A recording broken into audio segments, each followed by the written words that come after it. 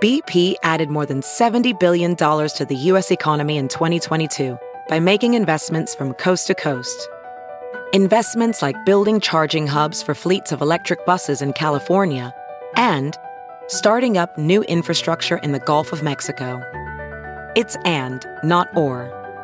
See what doing both means for energy nationwide at bp.com/investing in America. Theodore White's reporting of famine in Henan saved lives.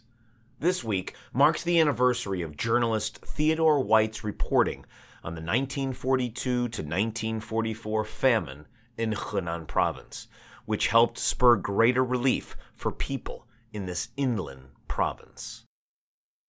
Written by Richard Yarrow, published in SupChina. Read to you by Cliff Larson. Henan province is part of China's heartland. Yet it is relatively unknown to people in the West. Its name means south of the Yellow River, conveying its geographic position in a rich agricultural zone, producing cereals, soy, cotton, and other goods. The province also has a claim to being the birthplace of Chinese civilization, and its territory includes the ancient capital of Luoyang, one of China's 4 great ancient capitals, and a city of some 3 million people today. The cities of Anyang, Zhaoge, and Kaifeng also served as capitals of different Chinese dynasties, adding to Henan's historical legacy. In the fall of 1942, Henan briefly sprung to the attention of newspaper readers in the West. Christian missionaries in Luoyang and Zhengzhou sent urgent notices to the diplomats and reporters in China's wartime capital, Chongqing, about the large famine spreading through the province. Anglophone newspapers printed reports of the catastrophe. Quote, "Thousands are dying daily, one of the worst famines in modern times." Unquote. But World War II was ablaze, and only a small number of foreign reporters were left beside the meager assortment of expats and American soldiers in China.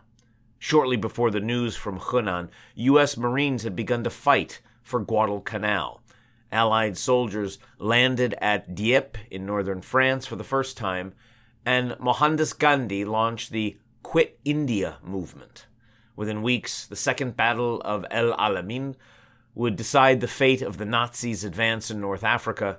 The Battle of Stalingrad was at its peak. With no reporters inside Henan, Western media quickly moved to other topics. Chinese journalists in Chongqing were not ready to forget the famine. In the fall and winters of 1942, streams of Henan refugees arrived in Chongqing by foot or rail. Effects of the crisis were appearing in other forms, too. Physical cash was vanishing from central China, in part flowing to occupied territories as people parted with whatever they had to obtain food. Land and farming tools from Henan grew cheap. Then Chongqing newspapers started reporting on the sale of children by starving families.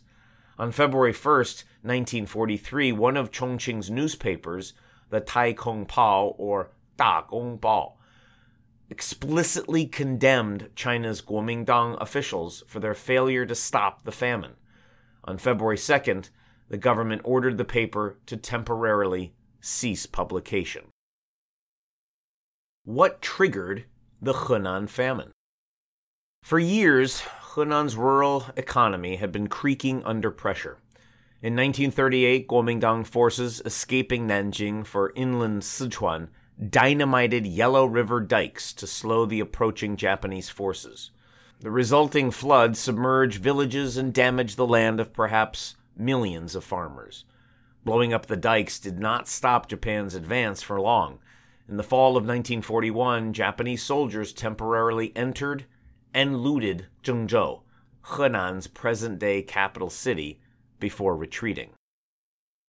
From 1941 to 1944, Henan became a center of the war in China, a gateway toward bombed and weary Chongqing, where China's relocated national government was trying to hold out.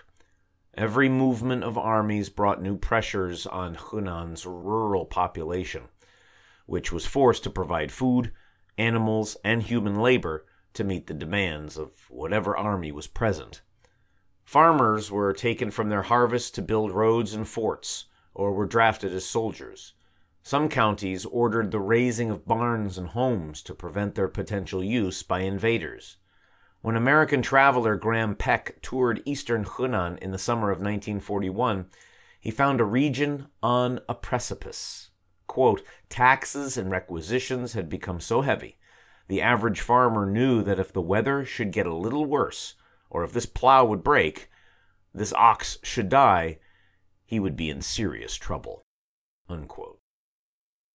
Under these conditions, even small shocks could spiral into major disasters.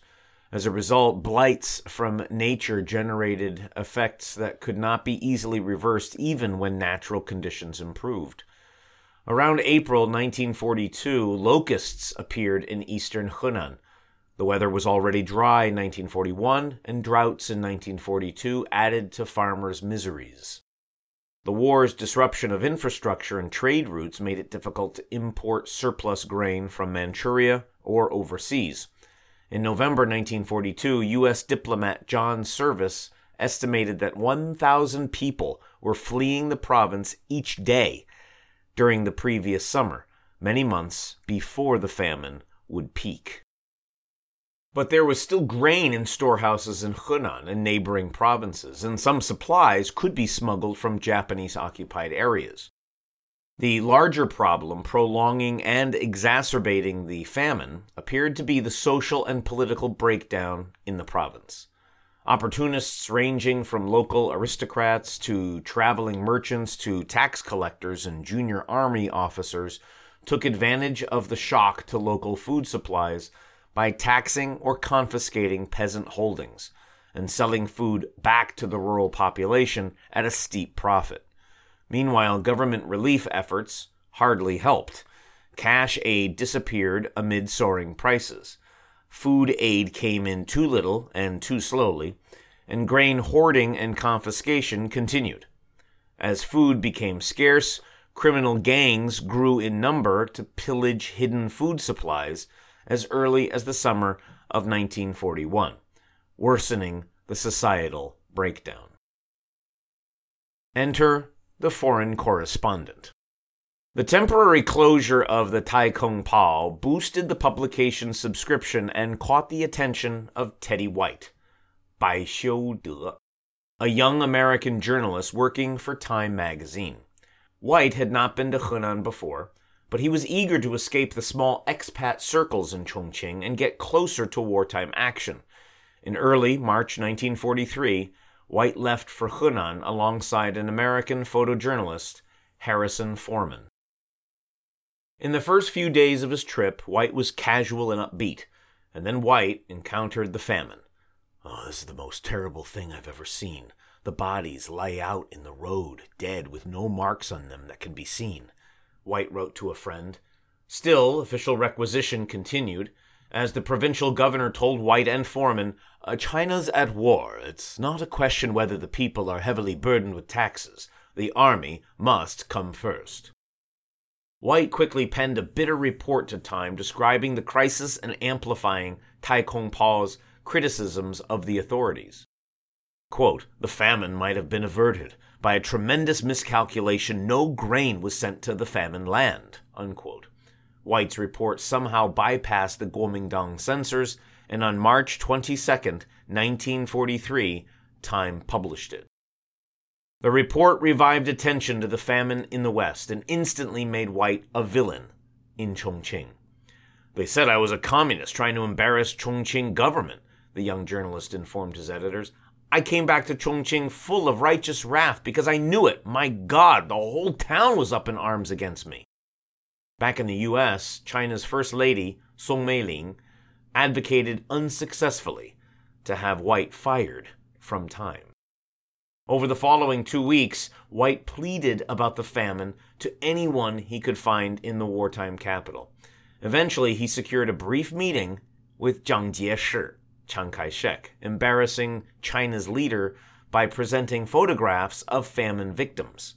White had assumed that the government was mostly ignorant of the famine and railed against the Kuomintang's incompetence for the rest of his life.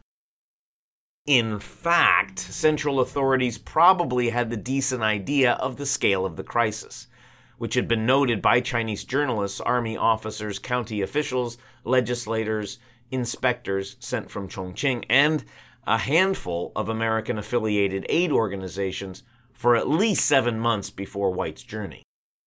Central authorities started assigning funds for the famine relief as early as August 1942, but officials felt themselves in a bind. There was a crisis all over China, and the government needed to extract resources from Henan's rural population to sustain the war against Japan's forces while delicately balancing regional power bases. Though Kuomintang leaders assembled a committee to support relief for the concurrent famine in Bengal, India, actively soliciting foreign food aid for Henan apparently did not seem like a suitable option. What resulted from White's advocacy? Some greater food aid made it to Henan. Thomas Meighan, a Catholic priest from Iowa based in Luoyang, wrote to White at the end of April 1943 that, quote, "The famine is worse than ever, but I got a notion that you folks shook things up for a wee bit more's being done," unquote. White heard that criticism from the U.S. had provoked Chinese authorities to rally additional food shipments and open more soup kitchens in Henan cities, saving at least a few thousand people. Nevertheless, starvation lingered until 1944. Millions of Henan residents fled to other provinces, and likely some 2 to 5 million people perished. The famine spread popular anger against China's rulers, and in 1944, Henan villagers rose up and were reported to have forcibly disarmed some 50,000 Kuomintang-aligned soldiers. Overseas, the famine hardened the views of journalists like White against the Kuomintang.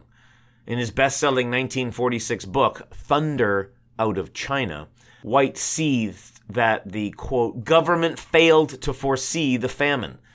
When it came, it failed to act," unquote. Henan received little coverage in the Western press in the decades before White's trip. During Mao's rule, Henan was again hidden from most Western audiences. White's reporting could only go so far. Officials now viewed him suspiciously, and famine reports could not replace the cheery local color stories that White saw Western editors demanding. But White's short visit in March 1943 and his advocacy in April should still give us a glimmer of hope. Expanding on the work of Chinese journalists, White collected solid data and evidence of the famine in several of Henan's counties, and brought international attention that led to some mitigation of a mass catastrophe. His efforts show the potential good that even a censored, severely limited international press can have in parts of China, far from the bustling, visible metropolises. You've been listening to Theodore White's reporting of famine in Henan Saved Lives, written by Richard Yarrow, published in SupChina, read to you by Cliff Larson.